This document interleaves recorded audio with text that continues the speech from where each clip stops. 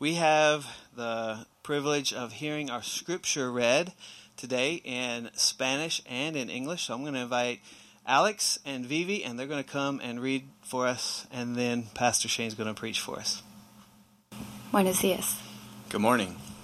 Estaremos leyendo Hechos, capítulo 2, del verso 42 a 47. Today's reading is from Acts 2, 42 through 47. Y decidieron vivir como una gran familia, y cada día los apóstoles compartían con ellos las enseñanzas acerca de Dios y de Jesús, y también celebraban la cena del Señor y oraban juntos. Al ver los milagros y las maravillas que hacían los apóstoles, la gente se quedaba asombrada. Los seguidores de Jesús compartían unos con otros lo que tenían, vendían sus propiedades y repartían el dinero entre todos. A cada uno le daban según lo que necesitaba. Además, todos los días iban al templo y celebraban la cena del Señor, y compartían la comida con cariño y alegría.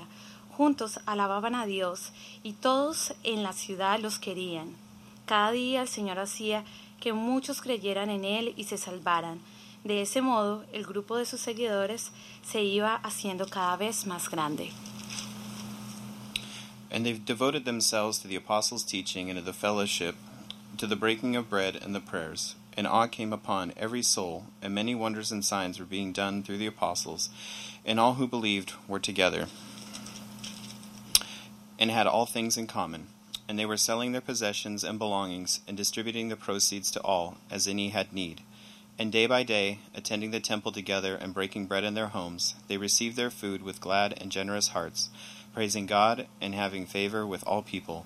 And the Lord added to their number, day by day, those who were being saved. Thank you, Wingerts. That was lovely. It's always an encouragement, especially as we're going through Acts, which talks so much about the gospel going out to all nations, and to hear from folks like Vivi and the others that have read for us in other languages. So it's a great reminder of what we're doing here in Acts and what we're talking about. Good morning, Sound City, before I go any further. I'm Shane. I'm one of the pastors here. If any of you, if I've not had the chance to meet any of you just yet, I'll look forward to doing so. And today, as you've figured out by now, and if you've been here for the last few weeks, you know that we're in this series in the book of Acts, and we're actually, as of today, 1 month into that series, 4 weeks in to our sermon series in Acts. And what's increasingly coming into focus for us in our series is that the book of Acts, it marks a pretty important change of season, or an inflection point in the history of God's people. By way of review, before we get into what comes next, in week 1, Pastor John unpacked the first chunk of chapter 1 for us, picking up the storyline of Jesus right where we see the gospel accounts leave off, in the days just following Jesus' resurrection. And here we saw Jesus, after showing his authority even over death, we see him spending 40 days with his disciples, teaching them about the kingdom of God. We recounted Jesus' command to his disciples to remain there in Jerusalem and to wait for the coming of the Holy Spirit. And then we closed out week 1 by remembering together the ascension of Jesus up into the heavens. Then in week 2, we had Pastor Steve with us, and we finished up our walk through chapter 1 in week 2. And he was bringing us into what he called an early church business meeting amongst the the apostles and the other followers of Jesus that were with them, where through the disciples' reliance on God and their reliance on his sovereignty, we saw Judas's replacement, Matthias, chosen. In week 3 then, last week, Rabbi Matt led us through the lion's share of chapter 2, all the way up through verse 41. And we talked about the true story of the Holy Spirit's coming and the true story of the miraculous tongues of fire. Tongues here means, it's glossa, it means languages. So these are languages of fire that accompanied the Spirit's coming. And we talked about Peter's gospel sermon to this huge crowd of Jewish peoples who'd come to Jerusalem from all corners of the known world to be part of Pentecost. And then finally, we heard the story of the connection that is important and that was made in that time, in that text, about the coming of the Holy Spirit and the connection to the salvations that would come right after that. About 3,000 people who God called to himself and saved at that time, the text says.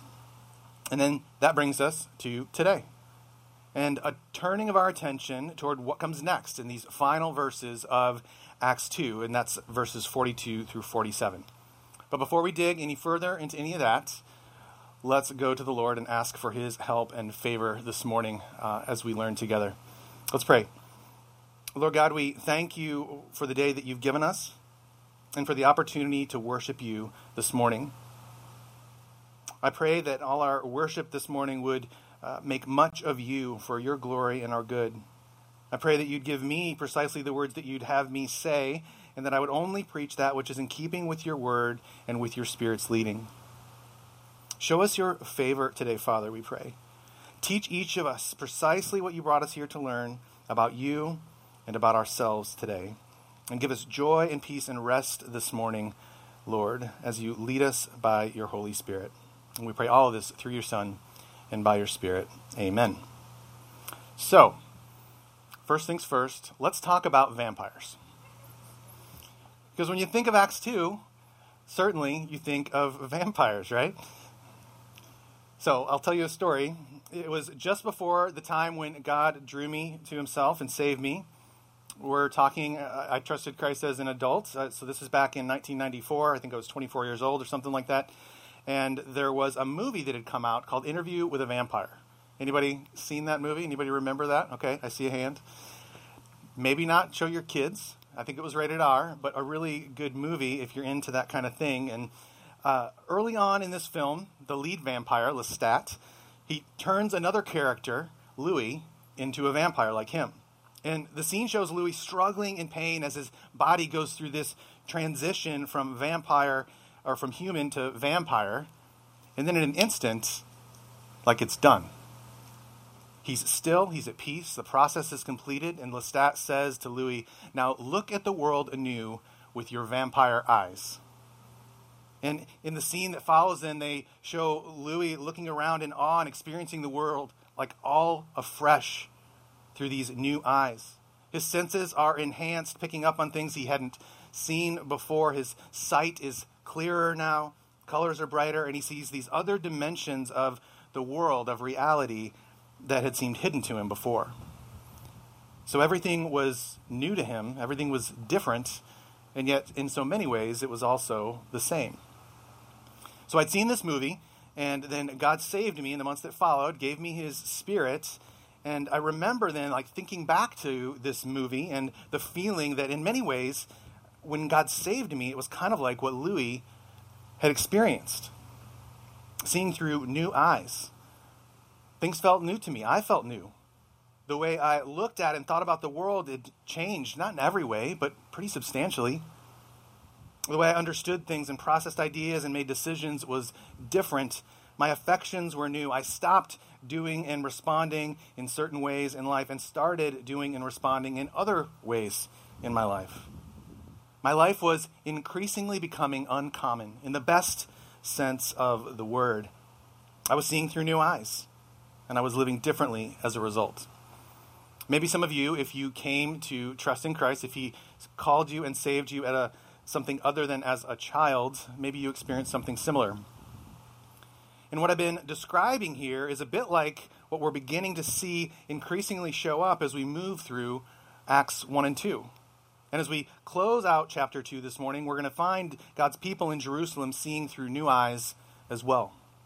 And while Rabbi Matt served us super well last week in reminding us that there was already a gathered people of God prior to Acts 2, there's still an awful lot in Acts 2 that is at least new-ish for us to discover. Because in a very real way, with the coming of the Holy Spirit in Acts 2, the church enters into a new apostolic age, a new season in salvation history, a new season of the Holy Spirit's working through his permanent indwelling of God's people. And what we find depicted for us as we walk through these final verses of Acts 2 is what John Calvin called a living portrait. A living portrait that captures for us and summarizes the faith and practice of those in the Jerusalem church who had been called by God into faith in Jesus. And the big idea that I want to make sure we don't miss this morning is that the common life of this newly Spirit-indwelled people of God, it isn't really common at all. Or to say it a little differently, the common life of God's Spirit-indwelled people is uncommon. The common life of God's Spirit-indwelled people is uncommon. And we're going to see this truth unfold into three parts as we walk through the passage this morning. We're going to see the uncommon commitments, the uncommon community, and the uncommon outcomes of God's Spirit-indwelled people. And as we move into verse 42 now, we find the first of these three parts laid out for us. The uncommon commitments of God's Spirit-indwelled people. Verse 42 saying this, "And they devoted themselves to the apostles' teaching and the fellowship, to the breaking of bread and the prayers." So God's people are at this turn of season. And what we get here is a bit of a thesis statement, summarizing the uncommon commitments that shaped the daily lives of these Holy Spirit-indwelled believers in Jesus. Luke speaks of four things here that these believers were committed to, that they were devoted to, he says. The apostles' teaching, the fellowship, the breaking of bread, and the prayers. And while I don't want to spend too much time in this, before we move any further than that, it's at least worth mentioning that there are a couple theories that scholars have related to the Greek grammar and syntax in this verse. And what they're trying to figure out is whether it's actually four commitments that are being talked about here, or whether it's only two. Some scholars, as you might think, do suggest these were four separate commitments, each standing on their own. But the more compelling evidence, the more compelling arguments on this suggest that there's really only two unique commitments in this verse: the apostles' teaching and the fellowship. And in that position, that leaves us with the breaking of bread and the prayers serving to help us better understand some of the other practices that would always accompany, then and now, the apostles' teaching and biblical fellowship. So it leaves us with a paraphrase of verse 42 that sounds something like this: "And they devoted themselves to the apostles' teaching and to the fellowship, including the breaking of bread together and much prayer." But before we dissect these commitments any further, let's first look at what's behind our English word devoted. Because in the Greek here, the word is proskartereo. Proskartereo. And the emphasis of this Greek word, that's hard to say, is perseverance. God illustrating to us through Luke here that his people were devoted with perseverance to this manner of living. That they were persistent in their devotion to these practices, that they were steadfast in their practice of these disciplines, and that they adhered with strength to this pattern of faith. This is what Luke is meaning for us to understand, that these believers, out of the overflow of their faith in Jesus, with the divine aid now of the indwelling Holy Spirit, were persistently, consistently giving themselves to the practices of biblical teaching, biblical community, meals together, and prayer. Okay, so let's talk a bit about each of these uncommon commitments of God's people now. With the first and primary commitment being the apostles' teaching. And apostles here in verse 42, which literally means special messenger, in this case, meaning those who Jesus gave a special commission to, who he gave authority to pass on his teachings. And most typically, as many of you will know, the title of apostle is used to speak of the 12 disciples of Jesus. And then it ends up later in God's word being also applied to the apostle Paul, to Barnabas, to James, and potentially a few others, depending on how you count and what translation you're looking at. And then the word here for teaching is the Greek word didache, meaning instruction, belief, or doctrine. And these are words that I'll use pretty interchangeably as we go through our time this morning.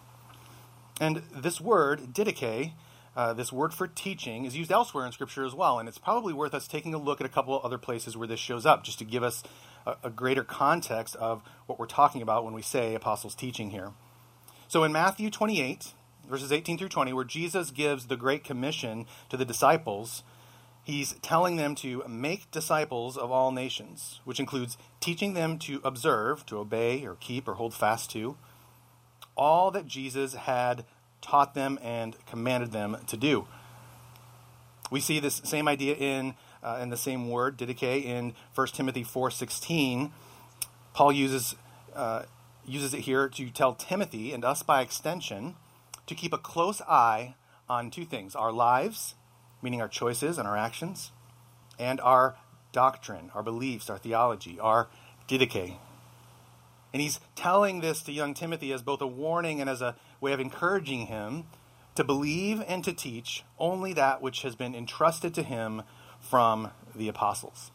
And this is also similar to what we see in Jude, verse 3, where Jude warns followers of Jesus to be on guard against false teachers and false teachings when he pleads with us. We pleads with them in verse 3 to contend for the faith, the didache, the beliefs that were once for all handed down and delivered to God's people, the saints. And we could go on and on with other passages as well. Passages in Scripture where we see this urging and pleading and contending with those of us who claim Jesus as Lord for us to steadfastly adhere to the apostles' teaching. And why do we think that is? Well, it's no wonder why sound teaching and sound doctrine would get so much emphasis from our perspective, is it? In 2 Timothy 4:3-4, the Apostle Paul reminds us of this. For the time is coming when people will not endure sound teaching, but have itching ears. They will accumulate for themselves teachers to suit their own passions, and will turn away from listening to the truth and wander off into myths. Church, I'm curious this morning as you hear those words, if you can think of another time in your lives where those words have rang more true. We only need to turn on the news, or maybe it's even just in going into work or going into a grocery store, or depending where you live, maybe it's just walking out your front door and you're faced with the reality of these words of Paul. More than ever, up is called down, left is called right, and lies are called truth. Amen? John Calvin, in reference to this verse, he calls the apostles' teaching the very soul of the church, and he is right to do so. Because without sound doctrine, we become insulated from the only fully trustworthy source of objective truth that is available to us. Without sound teaching, we become indoctrinated with the wisdom of the world, far more so than the way of Jesus. And without sound teaching as our life's foundation, we become assimilated by the ever-changing cultural whims and dogmas of the moment. It's a wise and true saying that left to our own accord, we will always wander far from God. Okay, so we've talked about the apostles' teaching as the first uncommon commitment of the Acts 2 Christians here. And I want to pass over the second commitment on the list for a minute and go to the third and the fourth ones, which are the breaking of bread and the prayers. And then we'll come back to the second here in a few minutes. So let's talk briefly now about the breaking of bread. And for the most part, this is what it sounds like. It's a regular meal shared together in the spirit of Christian fellowship, which we'll talk about here much more in a few minutes. But I also want to make sure that we don't miss the symbolism of the breaking of bread language. That shouldn't be lost on us, because it's this same Lord's Supper language that we read week to week in our remembrance of Jesus' sacrifice through the Lord's Supper, which is also the same language that was recorded first in the Gospels at the Last Supper. Reading from Luke here in chapter 22, verse 19, "And he took bread, and when he had given thanks, he broke it and gave it to them, saying, 'This is my body, which is given for you. Do this in remembrance of me.'" So this commitment of the Acts 2 Christians is born out of the Spirit's coming and causing them to be drawn to one another in this new way through these new eyes that the Spirit had given them. And this led them into this desire and commitment to persevere in having regular fellowship meals together with one another, which would have likely included a regular meal, the Lord's Supper, and time of prayer as well. Erasmus, a 16th century scholar and contemporary of Martin Luther, he spoke of such times together that we get to enjoy as times which provided the comfort of mutual discourse among believers. The comfort of mutual discourse. And I think we often miss the deep truth of what he's referring to here unless we pause to consider it now and again. That when we gather together like this today, or in our community groups, or in homes over a simple meal together with other believers in Jesus, there is this special kind of comfort and assurance that comes along with that. Can I get an amen from anybody in that? Yeah. Okay. On to the fourth uncommon commitment of our Acts 2 Christians, the prayers. And again here, this one is simple enough. They were joyfully and committedly devoted to prayer and praying together. But there's a couple other things worth noting here before we quickly move past this.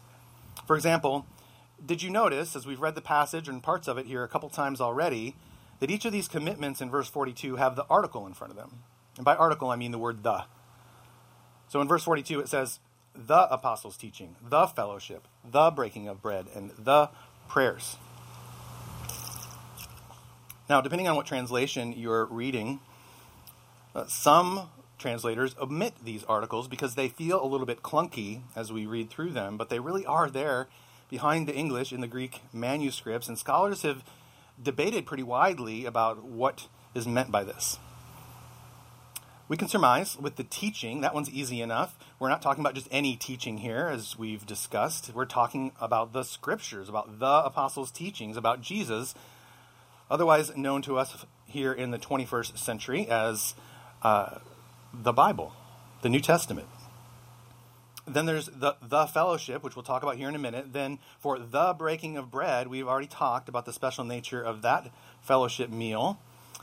And for the prayers, our best understanding of this is that it's probably talking about some of their prayer times being devoted to very specific prayers. Perhaps even the Lord's Prayer, which would be a pattern that they would have been exposed to in the apostles' teaching. And the prayers also probably refers to these more specific and formal corporate times of prayer that were part of their common life together, which we'll talk about a little bit more when we get to verse 46. And the second point that I want to make before we move past this is that they were committed to the prayers in such an obvious way, in such a dedicated way, suggests to us here that they understand prayer as an expression of dependence. As an expression of dependence. And that's significant, isn't it? That's significant. And the reason is that when we find people who are committed to ongoing prayer like they were, we're finding a people who truly recognize their own position of need. And I'm going to meddle a little bit here. So can I ask gently, and this is for me as much as it is for you, I promise, but is that how you look at prayer? Is that how you look at prayer? With a heart orientation of full dependence on God, and with an active sense of your own position and need. And you obviously don't have to answer that right now. But regardless of how we would answer, my hope is that we would be encouraged by the fact that these Acts 2 Christians certainly did view prayer in that way. And that means that as Spirit-indwelled believers in Jesus, we can choose to do so as well. Okay, let's back up now. We skipped over the second uncommon commitment of the Acts 2 Christians, and that is uncommon community. But before I go into the meaning of those words, the meaning, what's behind fellowship, and all that comes with it, I want to just draw from a personal example. So some of you know, probably not all of you, but many of you know that I spent a decent chunk from March through June, the better part of those months, in the hospital last year, literally on the edge of death. I coded 3 times. They shocked me back. There's a whole long story there if you haven't heard parts of that already.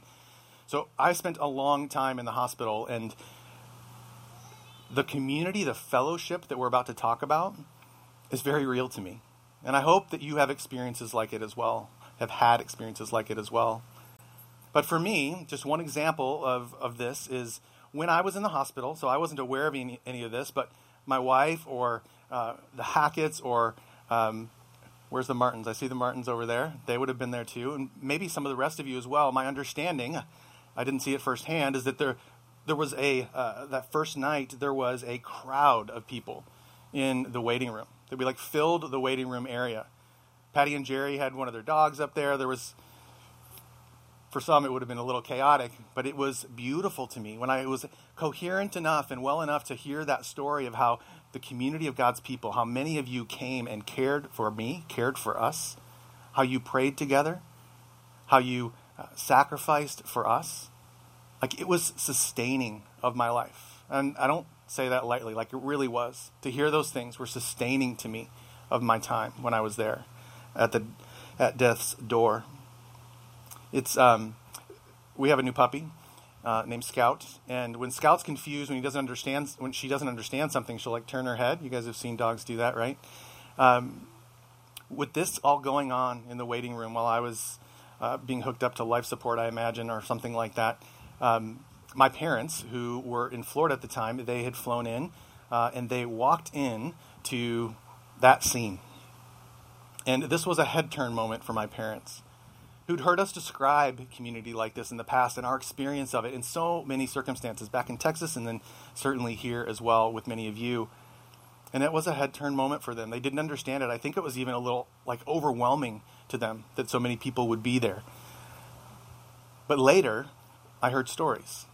I heard stories of them saying, like, man, like, you guys have really got some good people in your lives. Like, it was different to them. In a turning the head kind of a way. They didn't quite understand it, but they grew to become really super appreciative of it. And as they saw how you all came and cared for our family.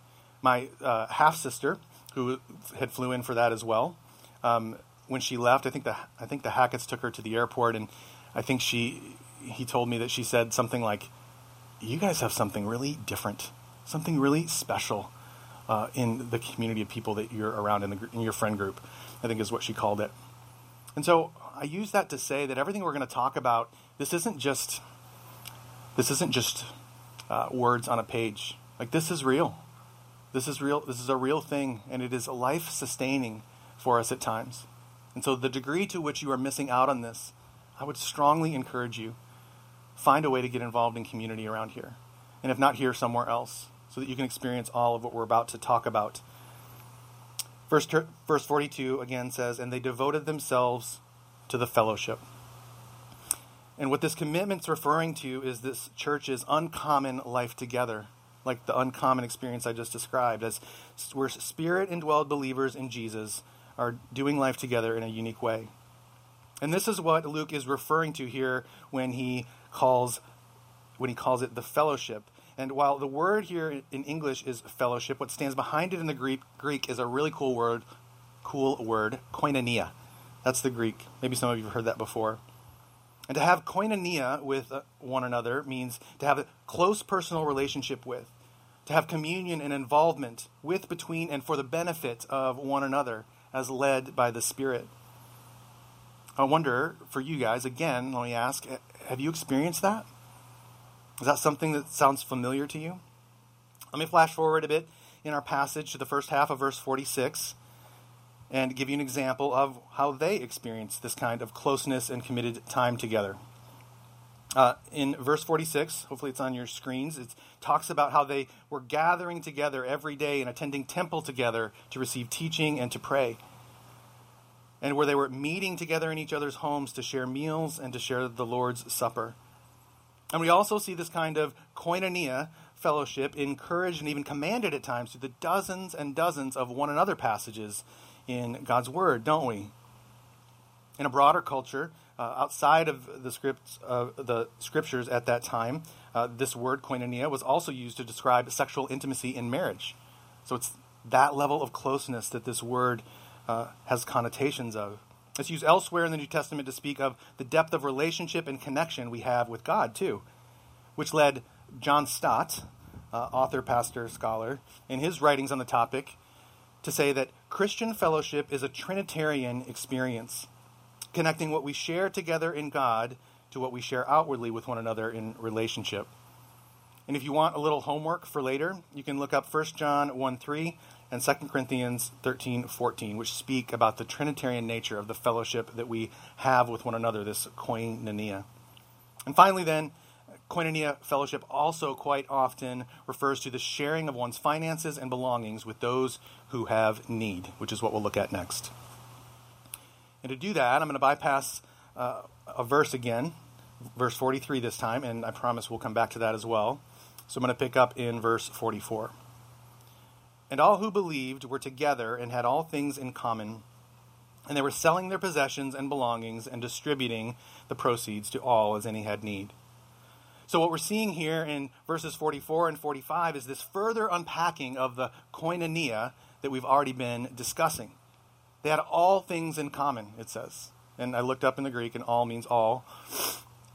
And as need arose, some within their fellowship felt spirit-led to voluntarily and to sacrificially sell off certain belongings so that they could use the proceeds then to help and care for one another. And keep in mind here, we're not talking about outreach. This isn't selling your stuff or donating your stuff and then using funds to reach out to others outside of the community. This is the interior life, the common life of the Spirit-indwelled people of God and their kind of care for one another. And we see this elsewhere in the Scriptures as well. We find Paul teaching something similar in Galatians 6:10, where he says, "So then, as we have opportunity, let us do good to everyone, and especially to those who are of the household of faith." Friends, we're called to such things. We're called to this special care and love and participation with one another that includes not only responsibility for the spiritual encouragement of one another, but also for our material and even financial care for one another as well. And for those of us who claim Jesus, like most of us today, I would assume, the attitude of our heart towards this kind of giving, towards this kind of generosity, both to the church and directly to one another, communicates something, doesn't it? It communicates something about who we believe to be the actual owner and giver of all that we possess. So koinonia, broad range of meanings that we've talked about. But here in this last point, it means also having a living, servant-hearted, sacrificial lifestyle as well. It's a life that these Acts 2 Christians were persevering in, and it's a life the Spirit invites us into as well. So, we've talked now about the uncommon commitments of God's Spirit-indwelled people. We've talked about the uncommon community of God's Spirit-indwelled people. And now we get to talk about the uncommon outcomes of God's Spirit-indwelled people. And there's three main outcomes that I want to highlight here, drawn from our passage. And the first one is the signs and wonders that operate within God's Spirit-indwelled people and the awe and reverence of God that they stir up. And for this, we need to go back to verse 43, which we just said passed over earlier. So let me read that for us now in context. "And they devoted themselves to the apostles' teaching and the fellowship, to the breaking of bread and the prayers. And awe came upon every soul, and many wonders and signs were being done through the apostles." Now, the Greek word for fear here is phobos, which can mean fear in the traditional sense, the way that we think of it today. But even more so, it refers to this idea of awe and reverence, or to an appropriate and fearful respect for the divine. That's more the idea of what's in mind here. And for this to be even more helpful, we need to remember that these are the people who had seen and felt the power of God through the winds of the Holy Spirit rushing in and filling the room that they were in. They'd seen and heard the tongues of fire, these languages of fire falling upon Jesus' followers. And I think that would be pretty awe-inspiring, right? But as we briefly touched on last week, Peter's teaching, starting at about verse 16 of chapter 2, was that the former words of the prophet Joel were about to come true. And that the prophecy of Joel here included not only the pouring out of the Spirit, but also a promise of signs and wonders that would accompany this as well in both the heavens and on earth. So it's likely Luke had all of this in mind in his writing of verse 43, and that all these things together serve to stir up awe and fear and reverence in the one true God among those who are already believing and probably among the outsiders as well. But even without any of that, I think the outcome of signs and wonders, and awe and reverence would still be present. Now, this one is for free. This is not in the text. This is Shane, not the Lord. But I think just the spiritual witness alone, created by this group of people, living in this kind of a committed obedience to the Spirit's leading, and when seeing the fruit that experienced as a result as well, this would have been plenty awe-inspiring by itself, no? So it's the signs and wonders that operate within God's Spirit-indwelled people, and it's the awe and reverence of God that they stir up that are the first uncommon outcome that we observe here in our passage. The second outcome we find here in our passage is hearts of joy, thanksgiving, and praise. Picking up in verse 46. And day by day, attending the temple together and breaking bread in their homes, they received their food with glad and generous hearts. Now, we'd already talked about this first part, them attending the temple together daily, and as we talked about the koinonia fellowship of these believers. But what we didn't talk about yet was the heart towards God that they shared during this earliest of seasons in the Christian church. And that's what we find here at the end of verse 46, where we're told that they received their food with gladness and with generous hearts, that they were praising God for his kingdom and for his favor in blessing them the way that he had. And in this, we see an authenticating mark of sorts for identifying devoted, Spirit-led communities of Jesus' followers. And this is the second outcome, the second uncommon outcome of God's Spirit-indwelled people. A heart of orientation of joy, thanksgiving, and praise. The third uncommon outcome that we see here in our passage is Spirit-led evangelism and conversions. So on the heels of the hearts of gladness and thanksgiving for God's favor that we just talked about, we find here in verse 47 that they were praising God, it says, and having favor with all the people, and the Lord added to their number day by day those who were being saved. So here at the end of 47, God's people are busy enjoying favor in all of the community, which then God uses day after day after day to draw people to himself in a saving way and to add more and more Spirit-indwelled people into the family of God. Darrell Bach, one of my seminary professors, said it well in his commentary where he says, a vibrant community always extends itself in two directions, toward God and toward neighbor. And we find this exemplified in the lives of these Acts 2 believers, don't we? But this is the beauty of God's calling on his people to focus so heavily on the internal life of their fellowship with God and one another. Because when we look at Scripture, and hopefully from our own experience as well, we find that it's nearly always in churches committed to this kind of internal life that we find the most consistent Spirit-led overflow into missions and evangelism happening as well. Amen? Sound City, the common life of God's Spirit-indwelled people is uncommon. And this common life that God has called us to, that we see so clearly here in the Acts 2 believer community, it only becomes common to us through the new eyes of faith that God gives us and gives all of his Spirit-indwelled people. Sound City, may we always be a people found in active pursuit, in a growing, persevering pursuit of the blessings that come from the apostles' teaching and of the koinonia fellowship that we're glimpsing today in Acts 2. And may we always be a people found full of steadfast hope in seasons packed full of God's grace and of gospel progress, and in seasons of trial, where the aspiration of what we've seen here in Acts 2 seems very far from our grasp. Let's pray together. Lord God, we thank you for the example of the Acts 2 believers and the realization that with you, such fellowship, when grounded in your word, is genuinely attainable for us. Help us to really believe this, God. Help us, Father, to trust and depend on you in the ways we see here in the Acts 2 community. And encourage us through your indwelling Spirit today and every day. And we pray all of this through your Son and by your Spirit. Amen.